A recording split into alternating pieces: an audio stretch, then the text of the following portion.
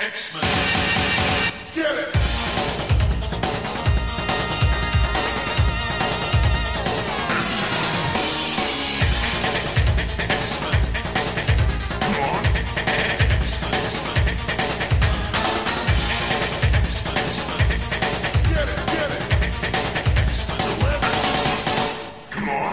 Hey everyone, and welcome to another exciting episode of Battle of the Atom. This is your weekly X-Men podcast where we rank every story from A to Z.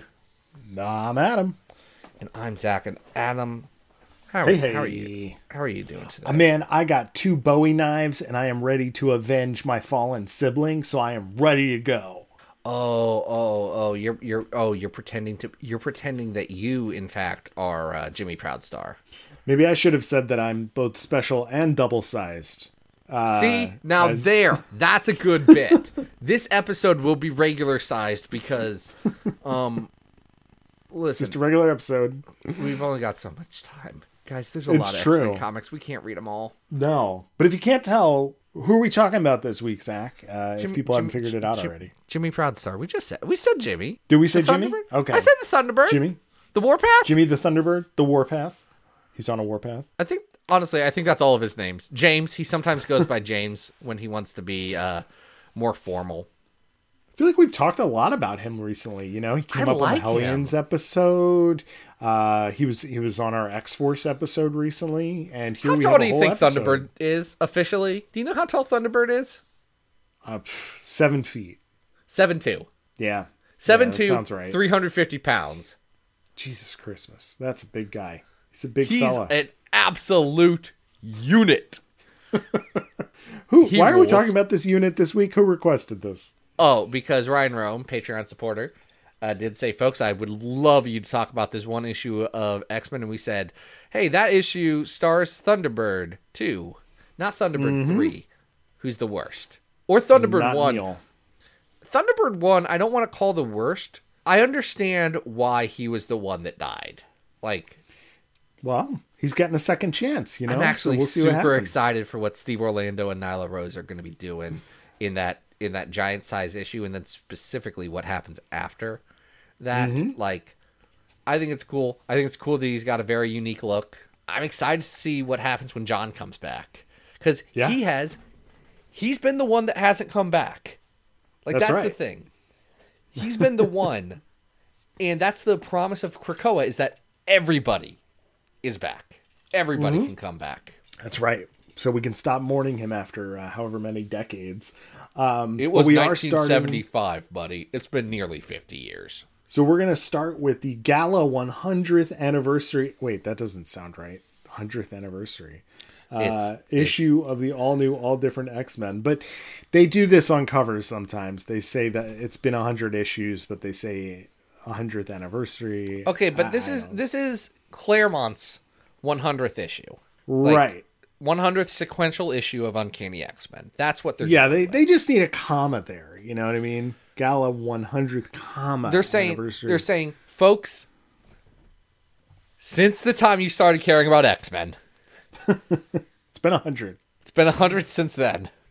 So this is Chris Claremont, John Romita Jr. with Dan Green, Tommy Orrs, Glynis Oliver, and this issue. It starts with Warpath kicking Banshee in the face.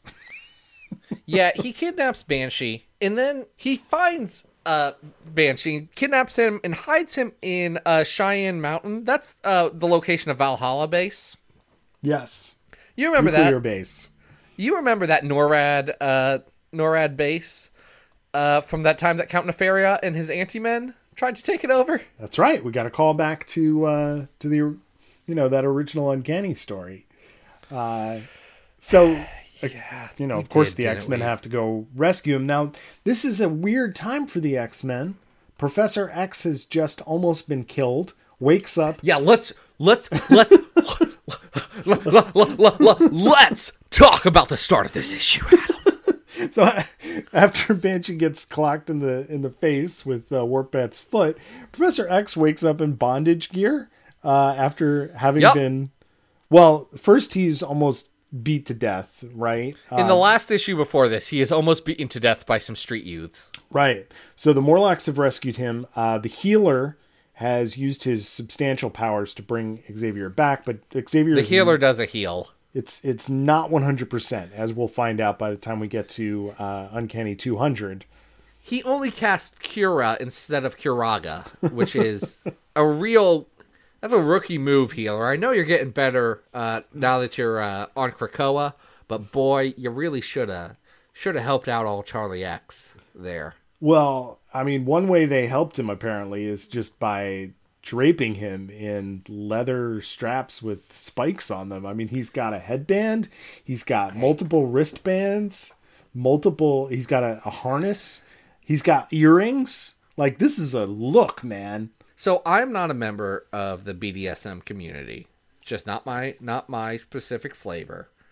But my understanding is that outfit with all of the buckles and the straps would be an extensive amount of work to put on, especially onto an unconscious old man. So I don't know what Callisto's doing, except for doing a very weird bit. I feel like she's just messing with him, because the second he That's realizes... so much work to do, though! The second he realizes what's going on, he takes it all off. I mean, it's ridiculous. He's like, why am I in body? Great, funny joke, Christopher Claremont. Funny joke. Now, this is the first time... What if Ramita... I don't think that this is what happened, but what if Ramita just turned in the pages as a bit and said, hey, Chris, we all know what you're doing. Just, it's fine, but we are going to do this because I don't have time to redraw these pages. That's really funny. I don't know. I wish he did. That'd be great. You have John's email. We should ask him. We really do need to have him on the show. So, John, what was up with that? John, you gave me your email address 5 years ago at New York Comic Con. I'm cashing in my marker. I mean, there's some other weird stuff happening here. Like, the train has a face on the front of it. Like, it has little cartoon eyeballs. Like, John, what are you doing? Well, it's the Morlocks train. They just like it. It's fun. Yeah. It's a fun and funny train they own. So Professor X gets introduced to the Morlocks. He's never been down there before. We also have... They're like, oh no, there's so many of them. Yeah. I have done such a bad job building a community of mutants. I screwed up. They have a tunnel right into my backyard. How did I miss them? Callisto's delightful here.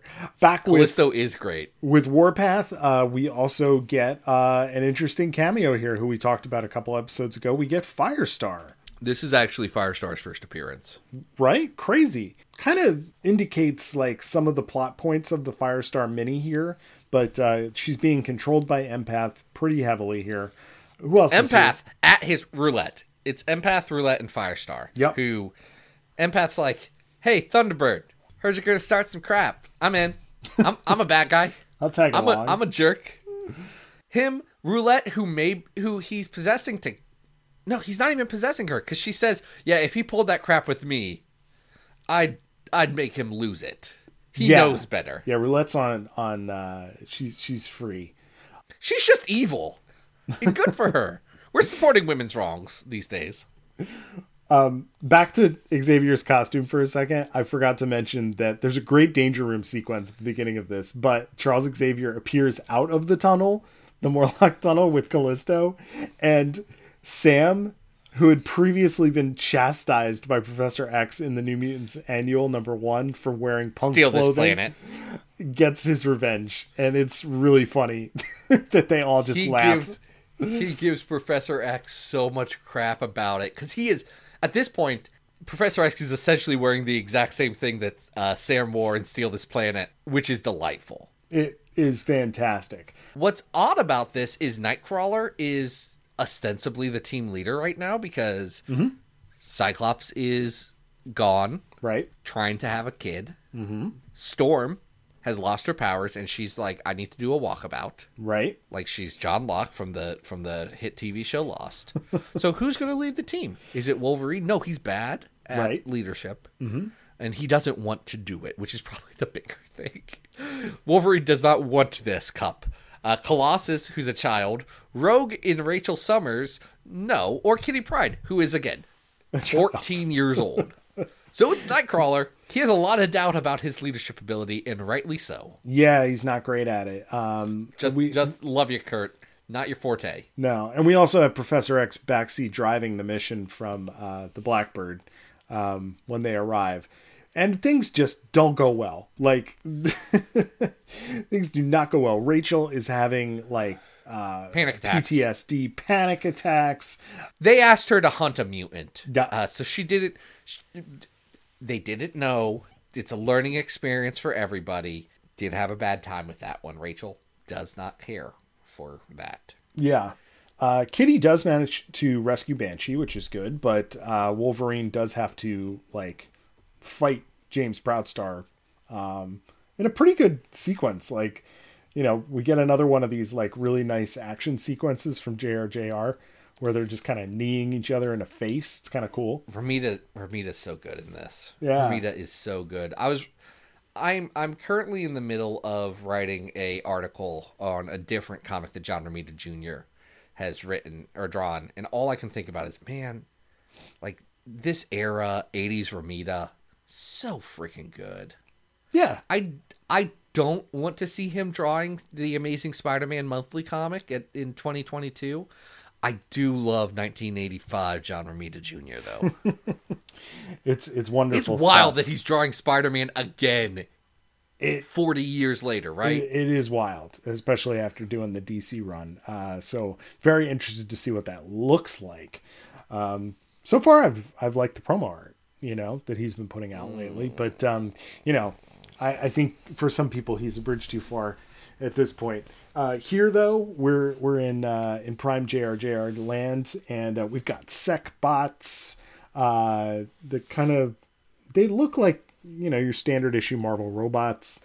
They look like mandroids. They do. That's what I was thinking about. They look like those mandroids, and you know, like there's some stuff happening here. Wolverine threatens Empath, so he passes out. Colossus doesn't want to hurt Firestar because he realizes if he does, he could kill her. What I love about this is what happens is essentially what you got is Jimmy Proudstar, who's an angry young man. All it is, he is a guy who is mad about his role model, his brother, dying in the service of the X-Men, who he doesn't know what that is or why that matters. He knows that his brother died, and he loves his brother. And his brother was his hero, so losing his brother was a big deal to him. So he eventually, he pins the blame on Professor X, gets him in the Blackbird, and is holding a knife above him. And there's a very legitimate heart-to-heart about the nature of revenge, and is this going to fulfill him? And, you know, did John Proudstar die for any reason, or is death just a thing that happens? It's a fantastic scene. Romita kills it. Claremont shows restraint. Claremont lets the art tell the story in a big way, which I think some of our favorite Claremont sequences, I'm thinking like some of the Paul Smith stuff from like that fight with Callisto and Storm, or the fight with Wolverine and Shenzhen in the Wolverine mini with Frank Miller, like where Claremont knows who he's working with and can pull back like he does here. It's stunning. It's one of my favorite sequences in all of Claremont's run. I think this issue in general is a little uneven. Like, I think most of the stuff at the Valhalla base doesn't need to be there. Like, it's drawn out, and it's done specifically because it needs to be this double size issue. You know, the content of the story does not need to be this long. But you know, he's trying to flesh it out so that it's this extra jam-packed issue. We also even get this epilogue at the end that's leading into what happens with Nimrod, which is really funny, I think. It's really okay. The Nimrod stuff. Hold on, the Nimrod stuff rules because you got Jamie Rodriguez, who is a construction worker that found Nimrod and is now his best friend, and Nimrod's living in his house, and there's an anti-mutant thing, and Jamie gives his like cousin or his brother some crap about it. He's like, "You're gonna be listen. What did mutants ever do to you? It's fine. Don't be racist." Anyway, I want to go check on my best friend Nimrod and see how he's doing. Nimrod's sitting there playing on his computer terminal, looking up how to murder mutants. And Nimrod looks incredibly Nimrod funny. looks absolutely insane on this page. He just looks like it's Nimrod, but he's just being a dude. Yeah. And just knowing the post House of X Nimrod, it's these 80s stories are even sillier. It is. It's really wild. I think altogether, though, this is a really fun, great character study with Warpath. Might be a little bloated, but at the same time, I think it does what it sets out to do. So we should probably rank this on our the good big old outweighs list. the bad here. Yeah, I would agree. That's the thing for me. We do have a big old list. There are 609 X-Men stories on this big old list, with the best ranked from best to worst, as you rank things. The best is House of X Powers of 10. The number 100th story on our list is Everything is Sinister from Uncanny X-Men Volume 2, 1 through 3. Number 200 on our list is New X-Men 20 to 27 Childhood's End / Crusade. Number 300 on our list is X-Men 31 and 32 Soul Possessions. Number 400 on our list is A+X 13 through 18 Captain America plus Cyclops. Number 500 on our list is X-Men the Movie Special number 1 from Wizards of the Coast Trading Card Company. Number 600 on our list is New Mutants Forever, and the Draco's the worst X-Men story of all time at 609. Always is. Yeah, I know this is in the top 200. Yeah, I'm just looking to see like where we're at. So at 150 we have Uncanny 143, which is Demon. Is that a stronger issue than this? Yes, I think Demon's better. Okay. But I think Demon works all the way through, where this one has some ups and downs, and the highs are very high. Yeah. But I definitely think we are above 200, which is New X-Men 20 to 27, Childhood's End, Childhood's I think Crusade. we're above 155 is the Leprechauns of Cassidy Keep, and this is better than that. I would agree. Okay, that gives us kind of a small window, and 154 is Fall of the Mutants. I would think Fall of the Mutants is better than this. Okay, then let's put it right there. All right, great. I think you're spot on. We got it. Yeah, so this is going to be 155. our new 155. And we're going to go to a weird one next. This is an odd little thing. Yeah, this is the first one of these we've covered, which I think is interesting, because I feel like we would have, 5 years in, ran into this before, because we like dumb stuff. This is from X-Force Volume 1. Mm-hmm. It's from 1997. It's called The Brothers Proud Star. It's X-Force -1? Yeah, which is just an interesting concept in and of itself. And especially because this came out like, what, in the X-Force, like in the 60 issue mark? Or Yeah, somewhere around there. Between 67 and 68. yeah. Also interesting, there is no X-Force Zero, which was like, obviously a big 90s thing was to do a Zero issue. But there's... like zeros and 1/2s were mid-ish 90s, weren't they? They weren't like 92-ish. No. Well, I guess they would be like 93, 94, because it would have been like an Image and Valiant thing. Sure. Yeah. Zeros were big with like the Image comics, and then Wizard Magazine really popularized the half issues. The half. Right. Yeah. So now we get these -1 issues, which are all billed as flashbacks, right? These are all things that happened before whatever the run of the book was. And this Did one... these count as the annual for the year? No, because there's 97 annuals. Yep.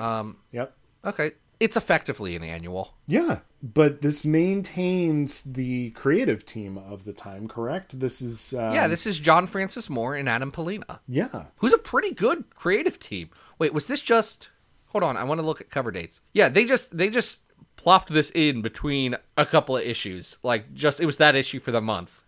Yeah, that sounds about right. And this is right before we get into the James Proudstar stuff with Strife, right? This is the prelude to the road trip era, essentially. Right. So it's still Moore and Polina, but effectively it's during the time of Onslaught. Yeah. These are weird because it opens up with a bit that Chris Bachalo did in Generation X, which is in all of these flashbacks, which is Stan Lee as a chibi guy. It's very weird. Talking directly to the audience. Yep. Can I just say, I hate it. I didn't like it when Chris did it. I do not like it here either. I think it's the kind of joke that if it happens once, it's fine. When it happens as a publishing initiative, not great. Well, a little strange, right? Little strange. Hey, do you know what the weird thing that you figure out in this is? Well, there's a lot of strange things in here. So, which There's one? a lot of strange things. Here's the one that I think is weird. Well, Yeah. you know about the first Thunderbird, John Proudstar. Yes. And you know about the second Thunderbird, James Proudstar. Yeah, that's true. And you know about the third Thunderbird, Neil Neil Shara. Shara. Yep. Did you know there's also a Neil Proudstar? And that's their dad? Yeah. Yeah. Not. What a weird choice. Just a weird thing.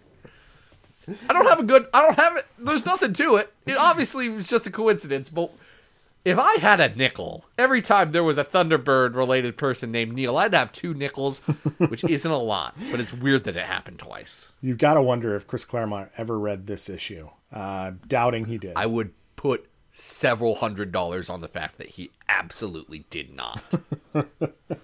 So, Well, 97 was Claremont like editorial. he No, might he have been didn't in. become like the editorial guy until 98. Yeah. I think we're before that here. Yeah, he comes back in 98. That's right. Yeah. So Jimmy's a kid. Jimmy's a kid. John is coming back as a Vietnam vet. Yeah, John Proudstar was in the Marines based on this. So I guess timeline wise, well, let's see. If this is 97, Jimmy's probably, let's call it 20 years before. I mean, roughly. No, it's only like 15. So they're saying 1980. Okay, they're just assuming, it doesn't matter. Yeah. It doesn't matter. Even by this time, John Proudstar being a Vietnam vet doesn't really work, but No. it's fine. Let's just go with it. It's just where it's at. I mean, we also. It is important to his character that Yeah. he wanted to be, he had these ideas of, I'm going to be an Apache warrior. And that was important to him. And it's important to him in his death in those issues. But also he comes back from war, and a war that I think for a lot of people in America highlighted the uselessness and the worthlessness of war. Yeah, and it's interesting because also he doesn't feel like a hero. no, and it's unclear though. We also get an indication that Neil worked for Thunderbolt Ross. Yeah, he was also in the army. Yeah, Neil was, but their grandfather. He's like, why in the world would an Apache want to be a soldier for the U.S. government? it's a great question. Look at what they did to us. Yeah, Which is not something I honestly expected in a 1997 comic. John Francis Moore's X-Force is actually underrated, folks. yeah, it's got some good stuff in it. It's got some good stuff in it. So Like, I think it's uneven, but like, they should collect this. It's got some interesting People should stuff. buy it. It's got a lot of good stuff. So John has discovered that his mother has been diagnosed with some kind of cancer. The result of that is that apparently she doesn't. There's just been medical research done on this tribe as part of werewolf research. Am I getting that right? Yeah, okay. Edwin Martinek is doing werewolf research, which is apparently a thriving field. Yeah. It's goofy. It's not like, that's the thing though, like doing medical research on marginalized communities that is unethical is not actually a far out thing. That's a real thing that happened. It's in the very X-Men way where they talked about AIDS with the legacy virus. Right. This is them trying to do that. It's just goofy because it's werewolves. But like if you dig a little bit, like you can see exactly what Moore is trying to highlight and do, which is not something I would expect in a comic of this time. Yeah. Well, especially with wasn't- a gimmicky book like this. Right. And the whole book is about undercovering, because what's happening is they're diagnosing these people with cancer so that they get chemotherapy and then the radiation kills them because they don't have cancer. Yep. They're just getting radiated to death, Yeah. which is horrific. Mm-hmm. That's not one bit removed from horrific. That's just like, oh my gosh, you guys are monsters. Yeah. I mean, in Then this also the case, they werewolf literalize the monster. Yeah. Speaking of monsters, we also get to see Boom Boom's dad, his wife, I guess, before they split up, and a very young. Yeah, it's her mom as well. Yep, and a very young Boom Boom. It's a quick cameo. Circus. there's a circus in town. She goes to visit, and it's the same circus that Thunderbird and, well, really just Jimmy and John are at. John understands that he's been gone for a little bit and wants to help out with their mom's cancer and make sure that Jimmy has a decent life. Mm-hmm. He feels a lot of responsibility to his brother. Absolutely. This also leads to the most bizarre thing that happens in this book, which is a cameo of Destiny and Mystique, who apparently work for the circus. What did you think of that one? Well, okay, so I'm going to throw a flashback to a previous episode. You know that the circus is run by Maynard Tybalt, the ringmaster of the Circus of Crime. Oh, I missed that detail. Yeah. Okay. Yeah, no, it's a crime circus. Great. So it makes sense that, like, you can see maybe Destiny and Mystique decided to be like, let's be petty thieves in a circus for a little bit. You're a fortune teller. I don't know why they thought that they needed Destiny to actually, like, do fortune telling, because she can see the future anyway. Like, if they wanted money, they could have figured something out. Regardless, it seems very strange. It's a very odd cameo. She sees John Proudstar's future exploding on an airplane, and she's like, "Oh, I'm not going to tell this 7-year-old boy that his brother's going to die very violently." Not going to do it. The art is very Polina-y. It's kind of a cartoony look. Do you like Adam Polina? I'm very curious. Hot and cold. Hot and cold. Depends on the issue. Depends on the illustration. I obviously, guy's got talent, and I like Polina a lot. I think for this particular story, the art works really well, especially because he's drawing, Jimmy as a kid, and it's this family story. I think it works really well. I do too. This is not perfect. No. It's kind of like, if you haven't read this is probably the most John Proudstar gets in, I'm about to say, ever. It's possible. I mean, it really does develop. He doesn't get that much in Chaos War, so. No, it develops his character and the family of the Proudstars in ways that you really didn't get at any point during the rest of the X-Force run. So, and clearly New Mutants. So, up until this point, I think this is the most you get, and it's not bad. I think it's still goofy enough with the werewolf thing that it's just, I don't know. That part it's reaching. Yeah. It's reaching for something that it can't quite grasp. Mm-hmm. But I will always like a comic that tries more than a comic that just gives me what I already know I like. Yeah. We should probably try and rank this thing. I think, let's see. Down is this a 200s book? At 300 we have Necrosha, which is the New Mutants part of Necrosha. Yeah. I like this better than the New Mutants part of Necrosha, personally. Okay. All right. I like this better than 296's X-Men Black Mojo, number 1. I don't think I like this more than Wolverine Noir at 290. Well, I like this better than the Quentin Quire arc of the Percy X-Force. So let's put it between those. All right, it's a great spot for it. So that's going to be our new 291. It is. Hey, speaking of Percy X-Force, this is related to the interview we did with him a while back. Mm-hmm. You remember how he was releasing some books? Mm-hmm. Anyway, I read them. Pretty good. I bet. I've become a book guy in this year. I've read 6 books this year, Adam. Wow. Do you know how insane that is for me? I've read 6 novels this year. That's fantastic. It's only February, so congratulations. Only 2 of them were by Benjamin Percy. I do have to say, I am every time a new issue comes out, I just continue to love X Lives and Deaths even more. So I'm excited to see where that goes. Here's the thing. I don't think 10 Lives and X Deaths, excuse me. I don't think 10 Lives and X Deaths are the best thing to come out. But, like, if this is just, like, the baseline, okay, X-Men comic these days, folks. It's pretty great. Folks. If this is our baseline. We're doing pretty good, right? I think this show, and what I love about this show, is that it allows you and me to remember the bad times so that we can savor the good even more. And, yeah. Brother, we've got one of the bad times coming up. Oh, we sure do. We got some Sal LaRocca coming up.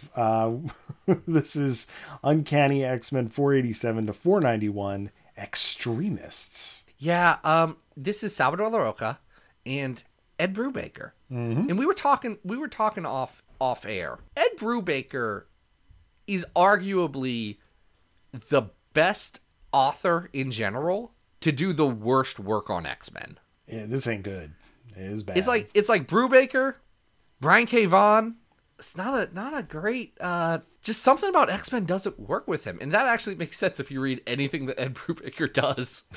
I just remembered that I have a Humble Bundle with all of the Ed Brubaker crime stuff, and I'm sitting here like, I got a vacation coming up. Maybe You're set. Maybe I get some dad comics, some real dad comics, and be like, this is what I'm reading. It's sad dads all the time doing crime. No one does. There's no sad dads in this one. No, we do have Warpath slowly developing a relationship with Hepzibah, which is an interesting development. This happens... Goes nowhere. It's such a weird... I don't get it. You read recently. You read Rise and Fall of the Shi'ar Empire. I did. You know Hepzibah's longtime boy toy just got murdered in front of her. Sure do. And one of the subplots is that she has yet to even talk to Cyclops about it. And yet she's already jumping on Jimmy.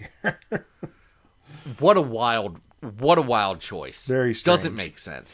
Ed Brubaker is 0 for 2 on romantic relationships in his run on X-Men.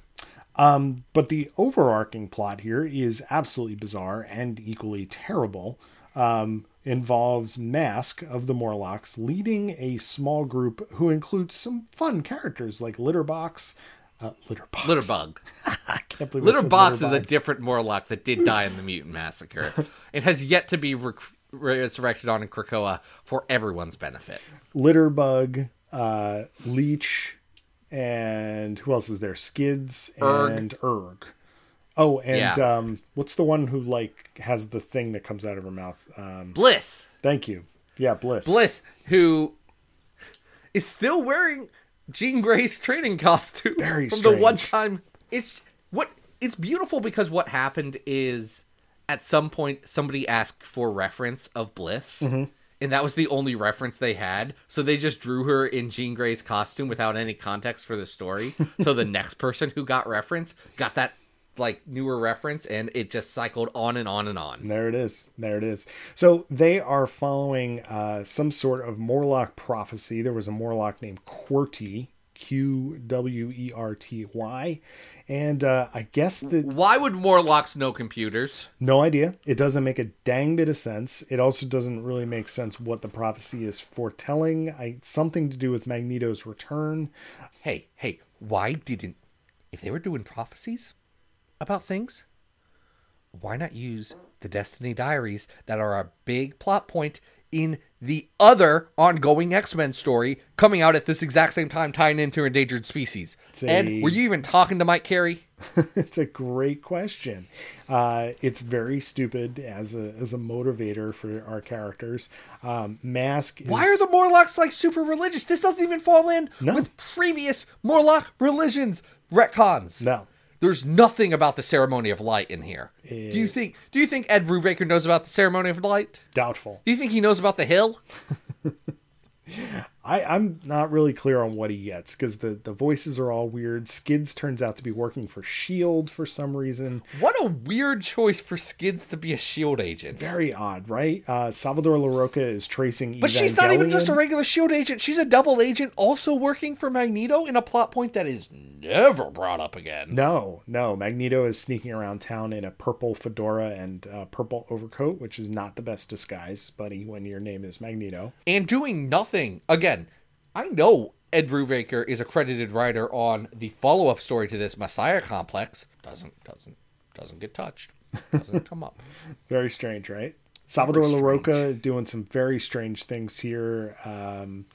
Tracing Evangelion, it looks like, to represent the ONE Sentinels, which is just... Yeah. What are you doing, buddy? No, here's the thing. I can understand the appeal of being like, oh, let's use EVA Unit 1 as our big robot. I also don't think you should use one of the most well-known designs for big robot to be your big robot. No. Especially when Sentinels pretty Pretty iconic design for Big Robot, also. Exactly. And will appear in just about every other book that involves the mansion because the ONE Sentinels are standing around there constantly. So it makes no sense.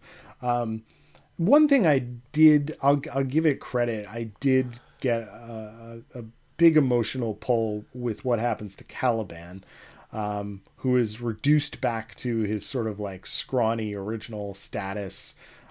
Just in time for him to be murdered very soon after. Yeah, which is unfortunate. But, you gotta, I do feel for the guy. And I like that Caliban and Jimmy have a moment to reaffirm that they're bros. that too, right? That's what I like about this, is they're like, Caliban, my dude, what's up? We were on the Purple Era together. Yeah. Yeah, that is a nice moment.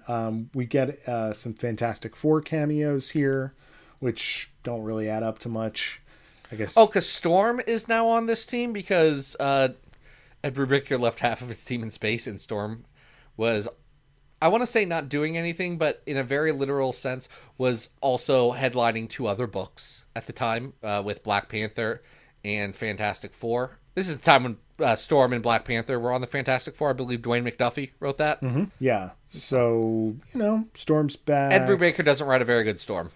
No, it seems tonally off. And really all this just gets, wrapped up when they punch the Morlocks in the face, and we all move on to Messiah Complex. So none of this stuff really gets followed up again. It's such a weird... I don't understand what Ed Brubaker was doing on his time on the X-Men. And he's admitted that didn't know what he was doing either. They were like, Ed, can you pitch us this big X-Men thing to celebrate, was it 30 years from Giant Size? And he was like, okay. And they're like, do you want to do a follow-up to this in Uncanny X-Men? And he said, okay. Doesn't seem thrilled. Nothing about it screams Ed Brubaker. And I'm not even a big Ed Brubaker superhero comics fan. I've not read some of his DC stuff. I know the Batman stuff's supposed to be really good. I've not read it.